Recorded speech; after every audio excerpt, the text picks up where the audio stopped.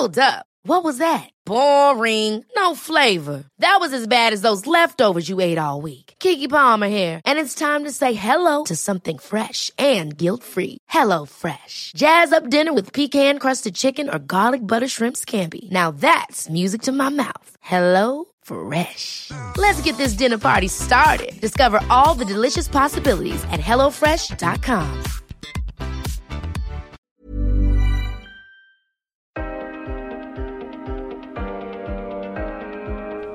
Det är inte så många gator i varje stad som lyser om natten. Det är inte så många gator i stad som lyser om natten. Det är inte så många gator i varje stad som lyser om natten. Men en kicker som du kan väl bygga en annan väg om du får en linjalteckning av mig.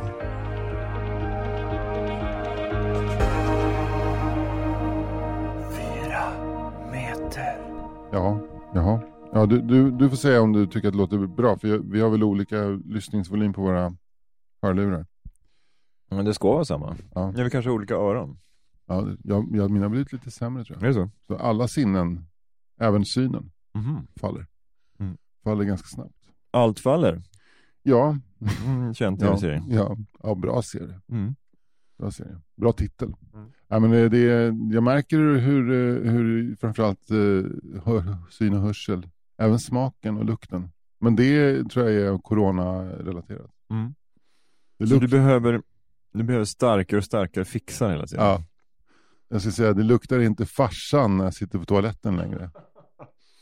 Men du har något så här, det enda du liksom, som ger dig någonting idag, det är så här habanero-peppar och någon fruktansvärt så här alkoholstark så Barolo vin. Alltså allt annat är bara så här. Ja, det går inte. Det var skit. Men jag köpte något så här svindyrt vin som skulle vara liksom dra åt helvete. Smakade bara vin. Håll käften. Håll käften. Vinet skulle säga håll käften. Ja. Det jag sa till det var håll käften liksom genom sitt pris bara. Ja, exakt. Du har missuppfattat alltså, det är liksom, håll käften. Faktorn på det där vinet, det var liksom att det var 238 kronor. Ja, jag blev helt tyst. Jag gick tyst ut från systemet. Men får jag fråga en liten samvetsfråga? Vad är ett riktigt dyrt vin för dig?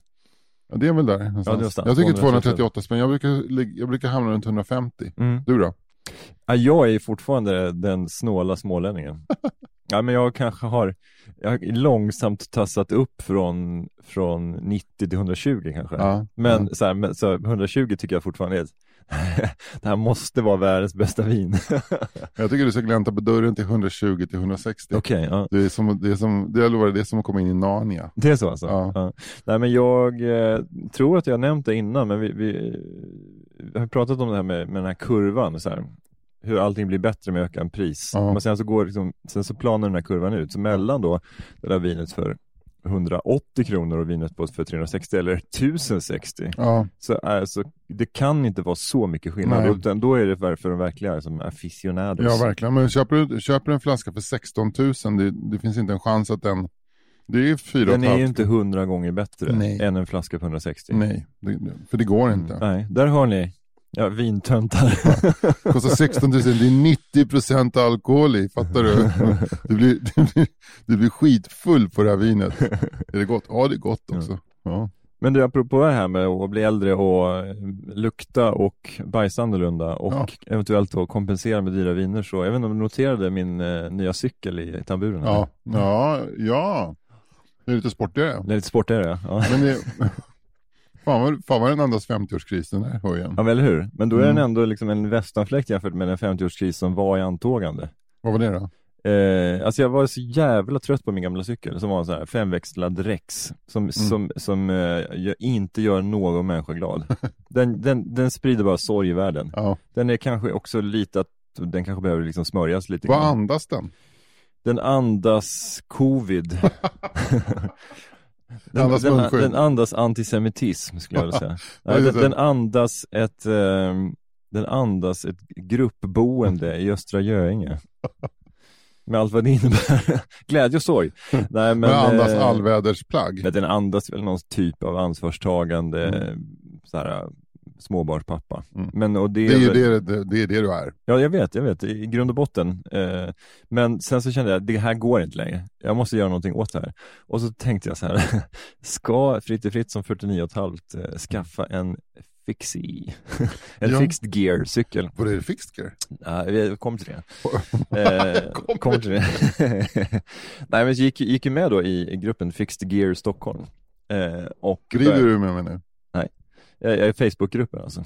Okay. Började fråga loss lite grann där och möttes av ett bedövande glatt så här välkomnande. Så folk var så trevliga så att jag bara fråga en parentes, vad är den vanligaste frågan i Fixgear-gruppen? Ja, men det vanligaste frågan, de som är med i Fixgear-gruppen är ju, de kan ju Fixgear, så det är mer sådär halvnav CP 638 italiensk pressning säljes 600 kronor eller pris kan diskuteras. Alltså sådana grejer.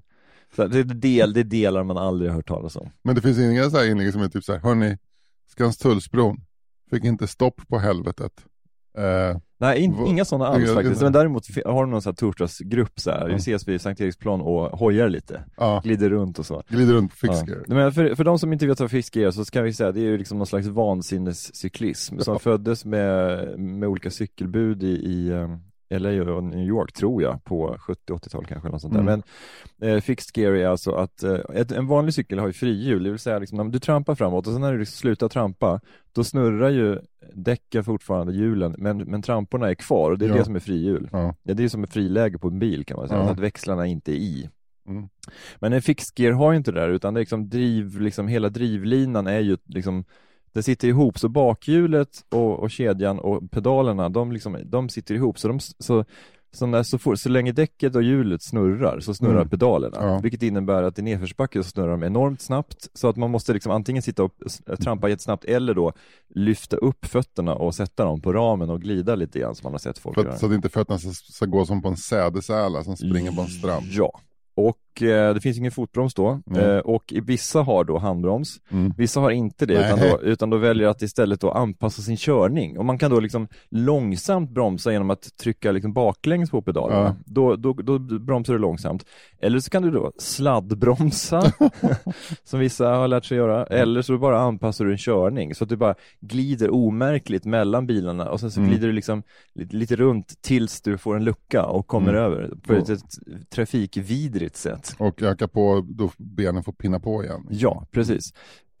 Så dit var jag på väg. Och fick lite tips och så. Och alla tyckte det var kul. Men sen så landade det ändå i att jag köpte Fixins snälla kusin från landet. Det vill säga en single speed. Vad betyder det då? Ja, det är bara en växel. Single speed är bara en växel med frihjul. Men då får du ju, det är som min cykel som jag fick 1975 när jag fyllde 6 år. Det var också en växelfrihjul. Precis. Samma märke faktiskt, Crescent. Inte det Crescent? Det är en Peugeot det. Ja, det är en Peugeot. Så nu har jag faktiskt både en pepparkvarn och en cykel av märket Peugeot. Det är bara bil som fattas. Ja, precis. Ja, jag har faktiskt haft Peugeot. Har det? Så att jag är lite Peugeot-kille. Det känns, visst är det intressant med ett varumärke som är så bra när det gäller cykel och så sopigt när det gäller bil. Alltså det andas, Peugeot-cykel andas ju innerstad lägenhet, som hjulet eller cykeln på väggen. Peugeot, det andas, hade inte råd med mer. Nej, men jag var otroligt nöjd med min Peugeot. Jag hade en 406 kombi. Jag tyckte den var otroligt härlig alltså. Det kändes så här, det här är en Volvo till 75% av priset. Det är sant, var den gammal eller? Jag köpte väl en kanske 2006 och då var den från 2000 eller 98 eller 99. Så det var ganska ny? Ja. Du vet OKQ8 i Globen? Jag har känt till. Ska jag hyra bil där? Vid Peugeot. Det är så. Alltså. Ja. Men däremot gillar jag inte jag gillar ju så här, de rebrandar hela linjen där med, du vet, de hade ju 200, 300, 400, 500 serier. De gjorde ju om dem så det gick från 406 till 407 tror jag. Jag tyckte inte de var lika roliga. De var lite mer så här futuristiska i sin design. Ja, just det. Men tillbaka till cykeln då. Ja, verkligen. Och då är det en single speed, men det är liksom, det låter ju som att, alltså, är det någon så här gammal så här oväxlad damcykel bara? Nej, men det är ju då en racer kan man säga. En strippad racer utan någonting. Det är inget kedjeskydd, det är inga liksom skärmar.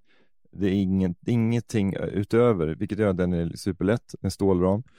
Och den utväxlingen som är ju att det är ganska trögt när man börjar cykla, vilket gör att man måste mata på uppför och så man står liksom och mata.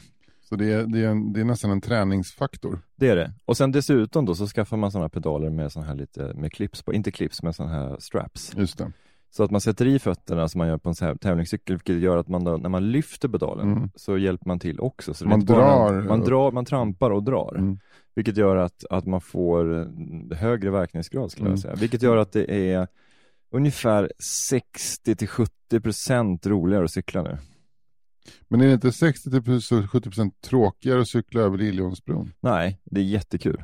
När det är så trögt. Vad kul, nu är det trögt. Ja, men för att liksom, du får ju upp, det är inte så att det går långsamt, utan tar du i så går det också snabbt. Ja just det, men det är växt. Ja just det, när det går snabbt så blir det också lättare. Ja, precis. Så att, eller det, jag vet exakt hur den här liksom. Men du hade ju kunnat behålla din gamla cykel och bara cykla på 4:ans växel. Det hade varit samma sak. Jo, men bara det att det kändes som att det där liksom hela växelsystemet och hur det drev cykeln. Och de här tjocka ballongdäcken och alla liksom cykelns vikt. Allt det där gjorde ju att det kändes som att cykla på en motionscykel. Jag förstår. Att jag kommer inte framåt. Liksom. Nej, men du kommer framåt. Ja, men här kommer jag framåt. Det här, det är som en revolution. Det är som en, vad heter det? Leapfrogging. Men du har barnsadel på den här jäveln? Ja, det är klart jag har. Eller jag har ju fäste för barnsadel. Ja, men du har ju inte satt på någon barnsadel. Ja, det blir ju luftmotstånd. Ja, det sätter man ju på när man har barn. Ja, det har ju du. 2, vet du det? Ja. 1, 2. Ja, det är 2. Ja. Men det är, så jag var cykla in med Fred nu till stan. Kolla lite. Jag måste bara kolla. Jag tror du hade en längre sladd. Du har en längre sladd, men du har så. Ja. Nu kan jag kolla på den. Ja, den ser jävligt sportig ut. Den ser ut som den ser väldigt 70-tal ut tycker jag. Alltså på ordets mest positiva bemärkelse. Ja, men den är väl liksom skarv 70-80. Den är snyggt också med oss som är långa när sadeln, man måste höja sadeln ganska mycket. Att den är över styret. Det är en jävligt snygg, liksom sportig profil. När kortisar cyklar och har sadeln nere under styret. Då blir det barncykel hur man än beter sig. Men vi långa, det är snyggt med racercyklar för långa. Det får man ju en framåtlutad position också. Ja. Det är samma position som vi har när vi poddar. Framåtlutad, ja. Så nu är frågan, när skaffar du en single speed? Alltså du är single speed. Nej, men det här var ju, vad hette det här? Nej, single, jag tror jag kliver direkt på fixed gear. Du kliver direkt på fixed spåret? Ja, det kommer jag. Ja. Då har jag några YouTube-kanaler som jag kan rekommendera för dig. Ja, vad trevligt. Ja. Nej, men ni kommer kunna se mig damma rakt in i någon stackars uteliggarkille som står och röker en cigg utanför återvinnarna. Nedanför, när jag liksom inte har fått stopp på den här jäveln. Jag har bara skrikit, akta er. Det är lika bra att ni aktar er. För jag valde inte med bromsar. Jag fattar ingenting, jag pratar bara romanici. Romanici. Deppigt. Nej, men vad heter det? Nej, men det är ju klart att det är ju, jag är medveten om att det framstår ju som en vandrande 50-årskris. Ja. Men det är ju också att säga ja till livet. Jag har ju sagt nej till livet så länge. Med genom den här fruktansvärt tråkiga cykeln. Ja, det har det varit. Och liksom när man väl byter så blir man ju så irriterad på sig själv för att varför bytte jag inte från början? Ja, för nu men är det en stor ekonomisk grej det där? Nej. Det var inte dyrt? Nej, 2000 spänn. Ja, det är inte dyrt. Det begagnats på Facebook Market. Ja. Köpte den av en serb i Johanneshov. Men jag tror utan kvitto. Nej, faktiskt med kvitto. Han var serb. Nej, det här tror jag är privat. Jag håller isär min privatekonomi och mitt aktiebolag på det sättet att jag köper sådana grejer som alkohol och sånt. Det köper jag på firman. Det är ju representation. Ja, du håller på med underhållning. Ja, men alltså är det så här... Ska jag bjuda hit någon till kontoret så måste finnas lite representation. Någon representationsstänkare som man kan precis, dra fram. Men för många näriga typer, de hade ju försökt bara så här ändra registrera om firman till det är underhållning och poddande och spedition. Och spedition. Men vi kan koppla tillbaka till det här klassiska avsnittet av 4 meter när du höll på och med din 10-växlade när du jobbade på någon speditionsfirma i Västberga. Ja, just det. Vad var det? Hade du liksom höll på att mecka med en 10-växlad då? Det var det? Nej. Ja, det var nog en 20-växlad. Ja. 25-växlad. Var det någon gammal Centurion. Ja. Den var snygg som inåt helvete. Men den finns inte kvar i ägo. Det är också, jag är så dålig på att äga saker. Jag tröttnar ju på, cyklar tröttnar ju på och lämna någonstans. Och det som hade hänt med min Centurion som jag hade köpt för egna pengar för typ 3500 1985. Det var att jag körde in i någonting och framhjulet blev skevt. Det är ju bara byta, men då skulle det kosta ytterligare. Skev på Kvarnsvägen. Nej, det var någon snarare på sådär. Det var ju så smala däck som man kunde köra ner i ett brunnskaller, du vet, sådär, i en dagbrunn. Ja, jag vet, jag känner till en typ av däck. Jag har ett tunna däck själv. Men så var det också direkt så här att hårdpumpade supertunna. Har det slang i den där däcken eller är det limmade? Nej, det är slang. Man visste att det alltid fanns ett snäpp upp. Men det var jävligt snygg alltså. Jag kommer ihåg att jag och farsan skulle göra en cykeltur till Mariefred faktiskt. Jag hade min nya Centurion. Det fanns ju bara en ram. Skulle ni åka till Grafikens hus? Nej, det här var långt. Grafikens hus invigdes ju 1997. Jag förstår. Det här var 1985. När brann det då? Ja, 26. Något sånt. Alla vet vad det var när Grafikens hus i Mariefred brann, va? Det vet man. Kommer du ihåg vem som var den första konstnären som hade permanent utställning där? På 1997? Ja. Nu ska jag gissa här. 97. Är det någon så här, liksom, är det någon så här ansedd konstnär? Jag kommer bli så glad om du säger rätt namn nu. Ja, men det är så otroligt. Alltså grafik. Ja. Ganska ansedd. Ja, ganska ansedd. Ja. Men är det liksom inom den finare konsten eller kan det vara i en vidare bemärkelse? Inom den finare konsten. Inom den finare konsten. 97. Det var inte Peter Dahl. Nej. Och han håller inte på med grafik. Nej, men jag tänkte nog att det inte var Peter Dahl. Men okej, det gissar jag på att det var Joakim Nordström. Nej, Philip von Schantz. Philip von Schantz? Ja. Wow! Ja. Den gamla bärmålaren. Exakt. Ja. Jag skulle säga det så att du kan få en ledtråd. Ja. Vinbär. Ja, det jag satte direkt såklart. Men tycker du om Philip von Schantz liksom, vinbär eller lingon bäst? Vinbär.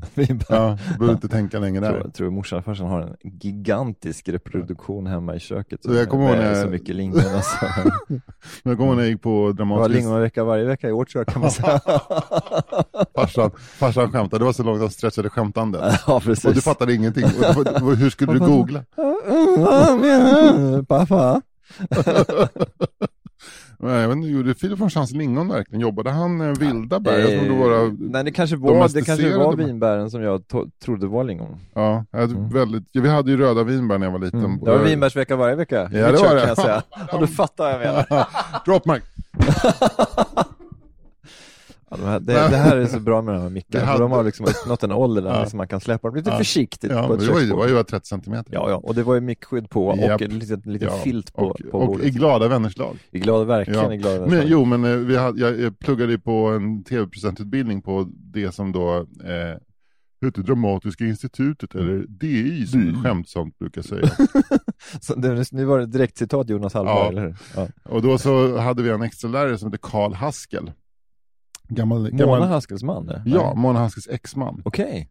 Han var ju legendarisk. Han hade ju bland annat producerat... Frid över hennes minne. Verkligen. Sexiga Mona Haskel. Hon var ett söt Mona Haskel. Ja, men det var ju så blasfemiskt. Undrar om Hasse och Tage gick runt och försökte låta bli att tänka på Mona Haskel när de var i stuga i Vita bergen. Jag tror att de lyckades ganska bra med det. Fokus nu, Hasse. Jag tror att de var långt innan MeToo, men jag tror att de hade liksom en hyfsad relation till Mona Haskel. De skakade hand.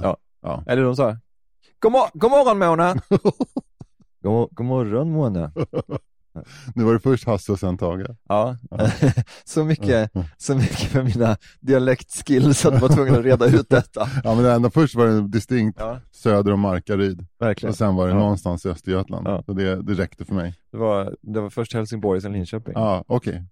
Men för Linköping, det är Tage. Ja. Jo, men jag gick på den här tv-presentutbildningen. Det här var ju under brinnande 90-talet. Min claim to fame där i klassen, det var att jag hade jobbat som redaktör för tv-programmet Knesset på ZTV. Så jag hade ju status. Ballaste killen i klassen. Ja, du. Med byxor, med chinos från Helmut Lang första dagen. För att sätta ner byxbenet riktigt ordentligt. Men i alla fall så skulle vi lära oss om tv-produktion. Och då hade vi en extra lärare som heter Karl Haskel som var legendarisk. För att han har ju som producerat det var han som var producent för tv-versionen av Gula hund till exempel. Som är den legendariska studioversionen. Och så här. Han kunde berätta anekdoter 1000 år om Monica Zetterlund och så här. Men han tyckte att nu skulle vi göra reportage. Och då tyckte han bara att vi skulle åka till Grafikens hus i Strängnäs och göra någonting om Philip von Schantz-utställningen. Han var så jävla inne på den. Okay. Men Karl... Skulle alla göra det? Ja, men han bara pratade om den här jävla... Det var som att han hade pengar ifrån Grafikens hus. Att han var en PR-byrå. Men var han liksom så här, Sveriges första influencer? Ja, lite så. Han försökte, det här är ju framtidens alltså, influencer. Om du pratar om Gravikens hus i dina kanaler så kan vi sticka till dig en von Schantz-litografi här. Vad säger, vill du ha krusbär eller vinbär? Är du en krusbärskille eller en vinbärskille? Jag tror att han är en krusbärskille. Ja. Lite kärvare. Lite sådär sträva. Karl Haskell. Sträv också som krusbär. Frida även över hans minne faktiskt. Han gick ju bort 18 tror jag. Så tråkigt alla gamla gästlärare går bort. Och skriptor. Jag minns att vi fattade ingenting. Nej. Hur är det innehåll att göra någonting om Grafikens hus i Strängnäs med Mariefred? Nej, det är faktiskt Strängnäs. Är det? Men det var bra att du sa det, för det för mig tillbaka till ursprungshistorien med min 24-växlade Centurion och cykelturen jag och pappa skulle ta till Mariefred. Men ska vi slänga in en hunka då? Du tror att Grafikens hus ligger i Strängnäs eller utanför, och jag tror att det ligger utanför Mariefred. Ja, gör det. Slänger vi in 100 spänn var. Alltså inte 100 000 utan 100 kronor. Ja, en hundring då. En hundring. Ja. En hunka är ju 100 000. Ja, just det. Okay. Det lät vi missförstånd. Jaha, en hunka 100 000. Jag ska vara en hunka. Jag kan säga så här, när jag var liten så var inte en hunka 100 000 kan jag säga. Nej. Det kanske har blivit i överförd bemärkelse. Det kanske som till exempel som det här att alltså liksom hela det här förskjutits med middag och lunch och sånt. Ja, just det. Alltså att frukost i Danmark, det är ju lunch till exempel. Ja. Men i middag i Sverige var ju middag. Det var ju liksom något man åt mitt på dagen. Men så har det förskjutits. Ja. Så idag så skrattar vi åt folk som, ska vi ta middag? Så här, nu, det är lunch, gubbjävel. Så, lite grann så. Att den förskjutningen också blivit med en hunka. Ja. Alltså. Ja. Men jag var inne på, kan det vara inflationen som har gjort, men det är så jävla inte inflationen varit, så att en hundring 1980 är 100 000 2020. Ett paket mjölk 1976, det kostade 1 öre.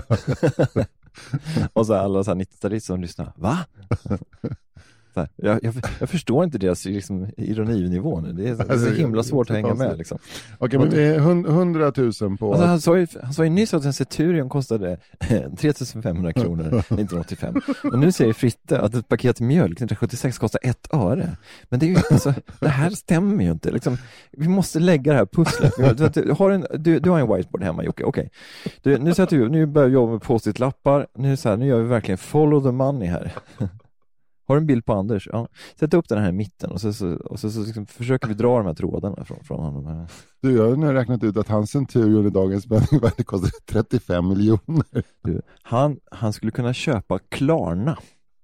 Alltså inte en aktie utan hela Klarna med de pengarna som han köpte sin Centurion för 1985. Ja. Men i alla fall så var det så att Fan, där skulle man ha varit. Man skulle köpt Centurion 85 du.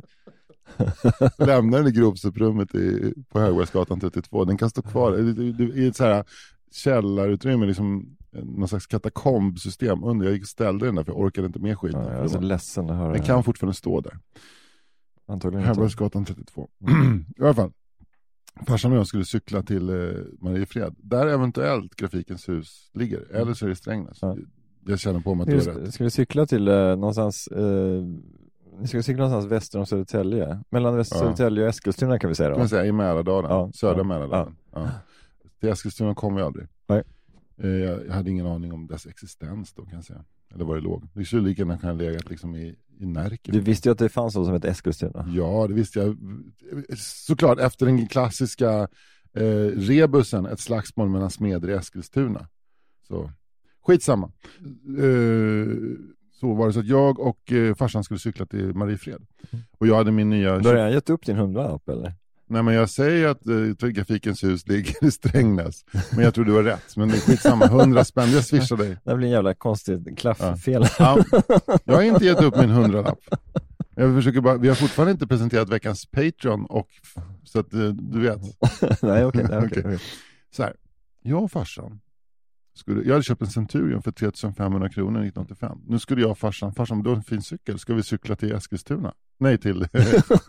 Vad fan, ligger i Eskilstuna nu, Grafikens hus? Snart kommer man väl säga att det ligger i San Diego, California. Graffitins hus ligger i Eskilstuna. Jag och farsan skulle cykla till Mariefred. Jag hade min nya Centurion 24-växlad som jag hade köpt för 3 500 kronor 1985. På en cykelaffär på Katarina Bangata faktiskt, som inte finns kvar längre. Där ligger Dr. Martins återförsäljare. Ja, där, okej. Ja, där. Och han hade en DBS, 4-växlad. Tung stålram, tjocka ballongdäck, men en rekorderlig pakethållare. Med resultatet han fick ta all packning. Vi skulle ju övernatta och tälta och sådär. Okej, DBS, den bästa cykeln. Ja, exakt. Är det så, det är inte den danska förkortningen, inte det bästa cykel. Jo, det är det fan. Nej, jag tror inte. Det trodde jag när jag var liten.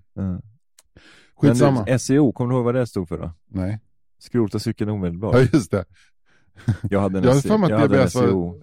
Hade du? Ja. Jag har jobbat Crescent, Centurion. Alltså först hade jag en Crescent, så här typ en liten pojkcykel. Men sen när jag skulle ha en lite större. Det blev en SEO. Fan vad sossigt. Ja, det var inte jätteroligt. Det andas lite samma grej som din första cykel. Alltså som du hade innan den här. Ja, lite så. Nya. I alla fall så hoppade vi upp på våra cyklar tidigt på morgonen på Södermalm. Det var i juli, det här var varmt som fan. Och cyklade väldigt vackert genom Stockholms södra förorter förbi Alby och Flemingsberg. Nej, inte Flemingsberg, Alby och Fittja och det där det var stora koloniområden. Jag tror att de har byggt hus där nu. Där folk odlade. Det var så här, det är som att vi är i Vietnam. Lite så här halvrasistiskt. Vi väntar bara på helikopterna. Ja, flyga ner liksom, Robert Duval. Ja, exakt. Och killar som surfar ute på Albysjön. Väntar bara på att det skulle komma helikoptrar med så här socialdemokrater som släppte ner så här medlemstalonger för unga örnar. Det är samma övergrepp som i Vietnamkriget. Sen valde vi att inte ta E20 utan vi valde småvägarna. Det är ganska kuperat där i Mälardalen, lite väster om Södertälje. Var det i Rekarnebygden eller? Ja, det måste det ha varit. Och jag pinnade på, det gick bra så inåt helvete och jag cyklade på i min egen värld och tänkte på något. Vad man nu tänkte på 1985 när man var i sin egen värld. Du var 16 år. Ja, tjejer kanske. Ja. Jag hade någon så här fantasiscenario kring någon tjej. Säkert. Ja. Som jag småleende tänkte på och cyklade. Hade man tecknat dina dagdrömmar där, hade typ Johan Hagelbäck tecknat dem, så hade det varit osändbart idag. Ja, verkligen. Eller det hade varit en 18-årsgräns på Netflix. Ja. Det hade varit så här grovt språk, våld, blackface hade stått som varning. Ja. I varje fall. Vidrigt. Ja. Vilket fall som helst. Så cyklar jag på och så hör jag en kvävd röst långt bort. Anders! Det var farsan. Han cyklade ju DBS, fullpackad, 4-växlad. Så låg efter sin 16-åriga son som dagdrömde. Han hade ju försökt att haka på. Han trodde att han hade fått en hjärtinfarkt. Så trött han var. Och vilket idag faller på sin egen orimlighet, för han var 41 år. Och har fortfarande inte fått den där hjärtinfarkten. Men långt yngre än vad vi är nu. Vad sa du? Långt yngre än vad vi är nu. Ja, han hade ju varit den yngsta i gänget. Ja. Och jag blev så jävla orolig, fick så jävla dåligt samvete. För att dels att jag insåg att han hade tagit all packning. För jag har ju en sån här lättviktcykel utan något lullull. Jag hade en liten bara en liten sån här plastflärp där bak så att det inte skulle spruta upp vatten på ryggen när man cyklade bud. Du kunde ju tagit en rygg eller något. Ja, jag vet, men det var varmt, va? Farsan är också jävligt hygglig. En hygglig typ. Men då fick jag, det där är en så här, det finns några grejer i livet som man går runt och har dåligt samvete för. Och det där är en sån grej. Har du pratat med honom? Nej, jag har inte gjort det. Så kanske göra det. Lyssnar han? Han lyssnar. Ja. Så att, då kan du be om ursäkt här on säger, air. Farsan, om du säger någonting så kan du mejla till 4meter@yahoo.com. One size fits all seemed like a good idea for clothes. Nice dress. It's a t-shirt. Until you tried it on. Same goes for your healthcare. That's why United Healthcare offers a variety of flexible, budget-friendly coverage for medical, vision, dental, and more. So whether you're between jobs, coming off a parent's plan, or even missed open enrollment, you can find the plan that fits you best. Find out more about United Healthcare coverage at uh1.com. That's uh1.com. Hold up. What was that? Boring. No flavor. That was as bad as those leftovers you ate all week. Keke Palmer here, and it's time to say hello to something fresh and guilt-free. Hello Fresh. Jazz up dinner with pecan-crusted chicken or garlic butter shrimp scampi. Now that's music to my mouth. Hello Fresh. Let's get this dinner party started. Discover all the delicious possibilities at hellofresh.com.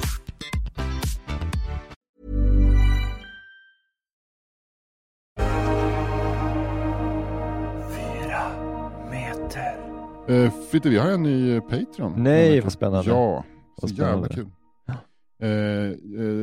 Han heter Johan von Schmalensee. Okej. Och det här är ju ett sånt här efternamn som är omöjligt att naila. Nej, men omöjligt att liksom, för eftersom jag känner till familjen von Schmalensee. Ja, berätta. Vad är det för killar vi har fått in? Alltså det är en gammal arkitektfamilj. Det är det? Ja. Det fanns någon som heter Arthur von Schmalensee, tror jag. Jag tror det fanns nog minst 2 bröder von Schmalensee, tror jag. Mm. Och om jag inte helt missminner mig, så en av de här von Schmalensee-bröderna, eller båda, ritat Norrköpings konstmuseum. Nej. Jo. Jag hävlar. Ja. Fan, vi får skärpa upp oss nu i podden här. Ja. Men Norrköpings konstmuseum är ju en av mina favoritplatser på jorden. Är det så? Ja. Alltså det är en sån här, det är så här en madeleinekake-erfarenhet. För att du var liten då? Jag bodde i Norrköping tills jag var nästan 6. Mm. Och särskilt min mamma var rätt konstintresserad på den tiden. Men det har ju kanske pratat om i något avsnitt. Nej. Och hon tog ofta med mig dit. Den här juvelen är fortfarande inte uppgrävd. Nej. Det fanns ju 2 hus i Norrköping som var helt fantastiska. Dels var det Stadsbiblioteket. Ja. Som är en sån här betongkonstruktion från typ 1970. Så kanske, vet inte om det är Bengt Lindros som är det är så roligt att du ska fortsätta, men du är så jävla mycket arkitekt när du säger att det finns 2 hus i Norrköping som är något. Ja. Det ena är konstmuseet av von Schmalensee, det andra är det här betong. Ja. Och så skiter det här alltså industristaden. Ja, precis. Det är, så här, det är bara det jävla Skansens smörferi för dig. Ja. Nej, jag älskar vad de har gjort nere vid Strömmen. Ja. Alltså det är så jävla fint. Alltså Norrköping är en sån, alltså har ju så många stadsmässiga kvaliteter så det är ju det är ett skämt. Ja. Så vackert det är alltså. Jag älskar de här industriminerna. Men då, det är liksom lite modernare då. Ja. Så finns det då Stadsbiblioteket som är en sån här brutalistisk betongklump som ligger nere på, ja, det är väl korsningens södra promenaden, Drottninggatan där någonstans. Och där, det var så fint för de byggde det här betongbiblioteket och så kopplade de ihop det med en gammal villa som låg där bredvid. Och i gamla villan, där var det café. Vad roligt om de inte hade frågat han som bodde i villan. Precis. Vad gör ni för någonting? Ja, vi ska HCE. Tänkte vi skulle inhysa i ditt vardagsrum. HCE, vad är det för något? Vi tänkte vi skulle i din källare, om vi kunde ha liksom ett kartotek där och kapprum och sådär. Ska vi kunna gå bra? Vill ni ha kaffe? Och så blev det kafé där. Liksom. Fan. Nej, men det var så jättefint. Det var en gammal så här, litet högreståndsvilla som de byggde om till kafé och så.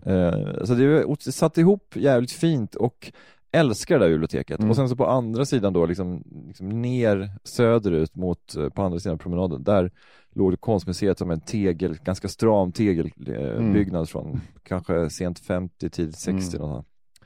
Och som har en fin samling av svensk samtidskonst. Och liksom med samtidskonst menar jag kanske snarare så här 30, 40, 50, 60, 70-tal så. Halmstadgruppen. Exet finns nog säkert representerad, men det är jättefina grejer och speciellt då fanns det liksom ett hus av en konstnär som heter Anders Åberg som är Lasse Åbergs farsa. Ja, så kan man inte säga, men Anders Åberg är en sån här ångermanlänning tror jag, som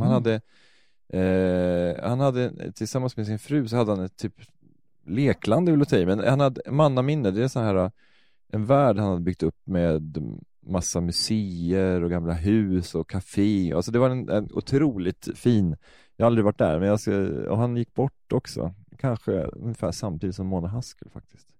Jaha. Men det hade bara ett par år sedan bara. Men Mona Haskell gick bort för nu bara några månader, veckor sedan. Och om du har varit om du har flugit inrikes i Sverige på Arlanda, den här terminalen som heter Terminal 3, som är en sån här 80-talsbyggnad där Man kommer in och så åker man rulltrappor upp till gaterna. Vet du vilken det är? Ja. I mitten av den avgångshallen där så är det en stor pelare med en massa trähus som föreställer Sigtuna kommun. Ja. Det är Anders Åberg. Ja. Och han hade då, på Norrköpings konstmuseum, hade han då byggt ett gigantiskt hus som var en så här, någon slags replika av, eller liksom någon slags fri tolkning av tänk dig så här brownstone-hus från Brooklyn. Alltså så här ett så här mörkrött brunt tegel, brandtrappor, liksom en skylt som står liquor, en vattentank på taket, ganska så här verklighetstroget. Lite så här sjaviga gardiner som ligger och hänger och sådär i fönstren. Det, alltså ganska stort, så att när man står som en liten parvel, alltså det stod på ett bord, så man stod liksom och tittade upp på det här huset. Och det var sån här liksom outplånligt intryck för mig. Det kan jag verkligen fatta. Och så dofterna på det här museet också. Det var som jag tror det var liksom när jag var 20-årsåldern så stod jag och skulle ta ut pengar i en bankomat. Och så kom det liksom någon så här, när ett kvitto, det kom någon så här pust ut ur bankomaten. Och den liksom doften av så här unken luft och någon så här olja från bankomaten och liksom damm och så. Det var en madeleinekaka som direkt tog mig tillbaka till Norrköpings konstmuseum. Men hur kunde det komma en pust ur automat? Ja, men det var någon slags, jag vet inte om det var någonting som sattes igång när pengarna, eller alla de här hunkorna som jag tog ut skulle liksom allt, eller kvittot på något sätt. Det var något utblås. Eller... Fan, den där bilden skulle spara, den är otroligt bra. Det är men det kan bli mitt liksom, att jag kan bli nya Marcel Proust på det här. Ja, det är verkligen. Ja. Men det där, så Norrköpings konstmuseum är en av de byggnaderna som betyder väldigt mycket för mig. Det var kul, jag tog dit Bosse för ett par år sedan. Uppskattade han det? Ja, han tyckte det var, han uppskattade det. Så jag har någon bild nu när jag står och håller honom, när vi står och tittar på det här huset, Brooklyn-huset. Och då, den är kvar? Oh ja. Men Johan Forsmannen, har han gått i sina förfäders fotspår? Är han också arkitekt? Nej, det är han inte. Nej. Men däremot han är väldigt intresserad av att bevara liksom, familjens arv och så. Han är nazist. Jag tror inte att varför tänker jag att folk som vill bevara familjens arv är nazist? Ja, det får stå för dig. Jag tar avstånd från det. Jag tar också avstånd. Jag ber om ursäkt där. Jag tänkte att det här är en person som ändå har satsat så här $1 eller 2 per avsnitt. Nej, men Johan Forsmalen, han är kemiingenjör. Han håller på med det är viktigt för honom att poängtera, det är som organisk kemi. Så det är estrar och sånt där? Ja. Så han har liksom specialiserat sig lite grann på att utveckla framtidens livsmedel. Spännande. Ja. Så han försöker utveckla den laktosfria mjölken. Har han varit? Då skulle jag nästan ta honom till Ica vid Årsta torg, där det finns en hel skåp med laktosfri mjölk. Men han utvecklar framtidens laktosfria mjölk. som ligger mycket närmare mjölk. Komjölken. Så det är inte Cola Light, det är Cola Zero. Exakt. Den är så här, det kommer stå så här på den laktosfria mjölken. Så här, nu förbättrad formula. Nej, men han jobbar inte bara med det såklart. Han jobbar ju också med hur man kan odla framtidens livsmedel. Alltså hur man liksom i labbodlade proteiner och sådär. Ja, häftigt. Så han vill liksom odla fram ett kycklingbröst som smakar lika torrt som ett riktigt kycklingbröst. Där har fortfarande liksom biokemin lite att göra, kan man säga. Verkligen. Men sen är Johan Forsmalen på sin fritid så tycker han det är rätt kul att hålla på och pilla med gamla industrilampor faktiskt. Ja, han gör det. Alltså han liksom köper upp, så här, åker ut till gamla fabriker. Han bor ju i Fagersta i Bergslagen. Ja. Men han Sky High. Ja. Men han åker ner då till universitetet Örebro. Det är där han har sin tjänst. Så på någon institution där. Men han 66an ner till Eskilstuna förbi Surahammar, sen så rakt västerut. Nej, han åker väl från Fagersta. Då åker han väl ner via vad heter det, Lindsberg där väl, tror jag. Jag tror inte riktigt att du har koll på geografi nu. Ja, men alltså Fagersta, men han åker ju liksom, han åker ner via Eskilstuna liksom. Nej, jag sa ju Västerås. I Örebro sa jag. Ja, men han jobbar i Örebro. Ja. Lyssna. Han bor i Fagersta. Ja. Det ligger ju ut med riksväg 66 mellan Västerås och Ludvika. Så då åker ju 66an rakt söderut. Eller 65? Nej, 66an är det. Till Västerås. Och där åker du rakt västerut. Mot Arboga och sen Örebro. Ja, du passerar... Ja, men... För att du ska passera Lindesberg. Men jag tänker att en du ballong... liksom... Då åker vi via Kopparberg rakt söderut därifrån. Ja, jag tänker att man sneddar ner där. Ja, spännande. Jag har ingen lust att satsa pengar på det här heller. Men Johan, om du fortfarande lyssnar efter den här presentationen så kan du väl bara höra av dig om hur du tar dig från Fagersta ner till Örebro. Precis. Och vill man köpa hans då liksom så här, som man lackade och liksom putsade lampor och så, som man sätter in så här moderna ljuskällor i, ganska fina så LED-lampor som ser lite gamla ut. Då kan man gå in på von Schmalensee Lighting.com.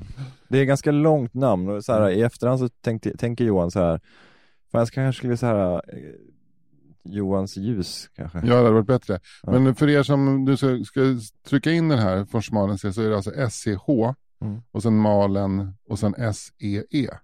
Så det är ganska många fällor, stavningsfällor att falla i om man ska skriva in en webbadress. Och sen vill jag bara braska att jag har ju liksom, jag tror att det är någon von Schmalensee arkitekten som har ritat Norrköpings konstmuseum. Jag är inte helt säker, men jag tror det. Men så att, men vi gör inte någon rättelse här nu, men det blev en kul historia. Alltså. Ja, och jättekul.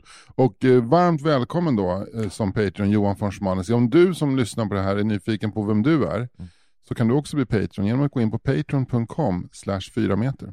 4 meter. Det är dags att runda av lite grann. Ja, vi har några trådar som hänger i luften här. Ja, vi har några cliffhangers faktiskt. Men du, apropå, du har ju kollat upp lite grann här nu. Men ska vi börja med hur man snabbast tar sig mellan Fagersta och Örebro, eller? Ja. För där hävdar jag då för minnesgode lyssnaren att man åker 66an rakt söderut till Västerås. Sen åker man västerut. Ja, just det. Vilket är en av de vägar som GPSen föreslår. Ja. Tar 1 timme och 34 minuter. Men åker man över Lindesberg, som du sa, 1 timme och 18. Ja. Hur fan vilken koll du har. Jag tänkte så här, nu slår jag honom på fingrarna. För jag hade en sån tydlig bild av att Lindesberg låg längre söderut mer mellan Arboga och Örebro. Alltså, men det här är fel. Tur att du inte satt en hunka på det också. Ska vi ta nästa grej då? Hur gick det med det då? Med Mariefred och Strängnäs. En så jävla obehaglig känsla av att det var Mariefred. Jag har inte kollat. Kolla, vad spännande. Du googlar nu. Ja. www.grafikens_hus. Grafikens hus. Det ligger... Vingåker. Strängnäs. Grafikens hus är ett svenskt centrum för grafik. Tidigare ekonomibyggnaden till Gripsholms Kungsladugård i Mariefred. Dra åt helvete. Ja. Det är klart att du är rätt. Och det brann 2014. Fan, hade fel här också. Det är en liten klo på detta. För båda hade fel. Ja. För sen 2016 har en ny verksamhet börjat etableras i Södertälje. Så det blir ingen hunka för dig? Nej, inte om vi ska prata om var det ligger idag. Nej, det var det vi skulle prata så att om. Jag godkände detta. Ja. Och jag kan också berätta att det var Kurt von Schmalensee som ritade Norrköpings konstmuseum. Och inte hans brorsa Arthur. Ja, vad ritade Arthur då? Det vet jag inte. Ja. Det får bli ett Patreon-exklusivt avsnitt. För alla er som vill liksom förkovra er i bröderna von Schmalensees arkitekturgärning i efterkrigstiden. Fan vad Schmalensee låter som en kurort. Ja. Allt som slutar på C.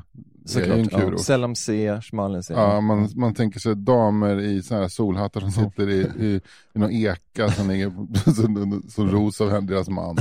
Oskar den Andres resa till Schmalensee. Herman Lindqvists nästa 2 följande sommarprogram kommer handla om det. Han träffade kurfursten av Baden. Vad betyder egentligen kurfurste? Kurfurste har jag lärt mig faktiskt, att det är därför jag sa det också. Kurfurste, det var en furste som hade någon typ av specialfunktion, att han var liksom en del av valberedningen till att utse den tysk-romerska kejsaren. Så det är alltså beredning som är kur?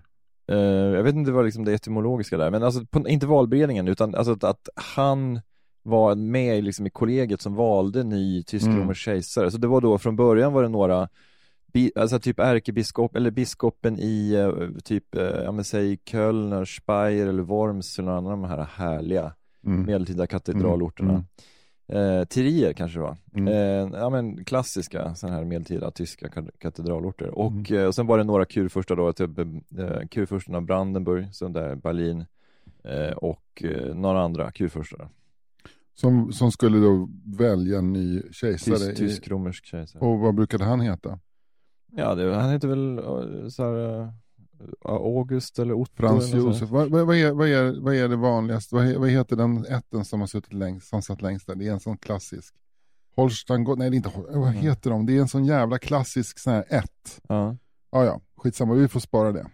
Det kommer i ett senare avsnitt. Ja, det gör det verkligen. Spännande. Men skönt att inte du blev liksom ekonomiskt ruinerad på det här avsnittet. Men det är ändå ganska uppenbart det här avsnittet hur du har slagit mig på fingrarna gång efter gång med fakta. Ja, och det vill jag inte att det ska återupprepas. Nej. Så hem och plugga med dig, Anders. Men hörni, tack för att ni hänger med och lyssnar. Jag hoppas att ni har haft lika trevligt under den här stunden som vi har haft.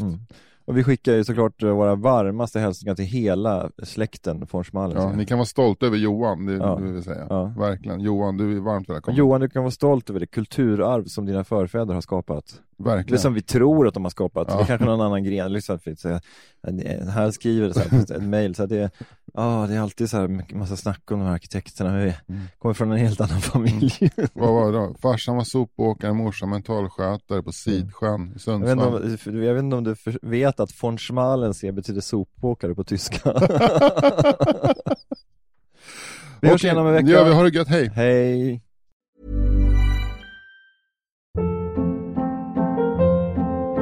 Hold up. What was that? Boring. No flavor. That was as bad as those leftovers you ate all week. Keke Palmer here, and it's time to say hello to something fresh and guilt-free. Hello Fresh. Jazz up dinner with pecan-crusted chicken or garlic butter shrimp scampi. Now that's music to my mouth. Hello Fresh. Let's get this dinner party started. Discover all the delicious possibilities at hellofresh.com. Hey, it's Paige DeSorbo from Giggly Squad. High quality fashion without the price tag. Say hello to Quince. I'm snagging high-end essentials like cozy cashmere sweaters, sleek leather jackets, fine jewelry, and so much more. With Quince being 50 to 80% less than similar brands. And they partner with factories that prioritize safe, ethical, and responsible manufacturing. I love that. Luxury quality within reach. Go to quince.com/style to get free shipping and 365-day returns on your next order. Quince.com/style.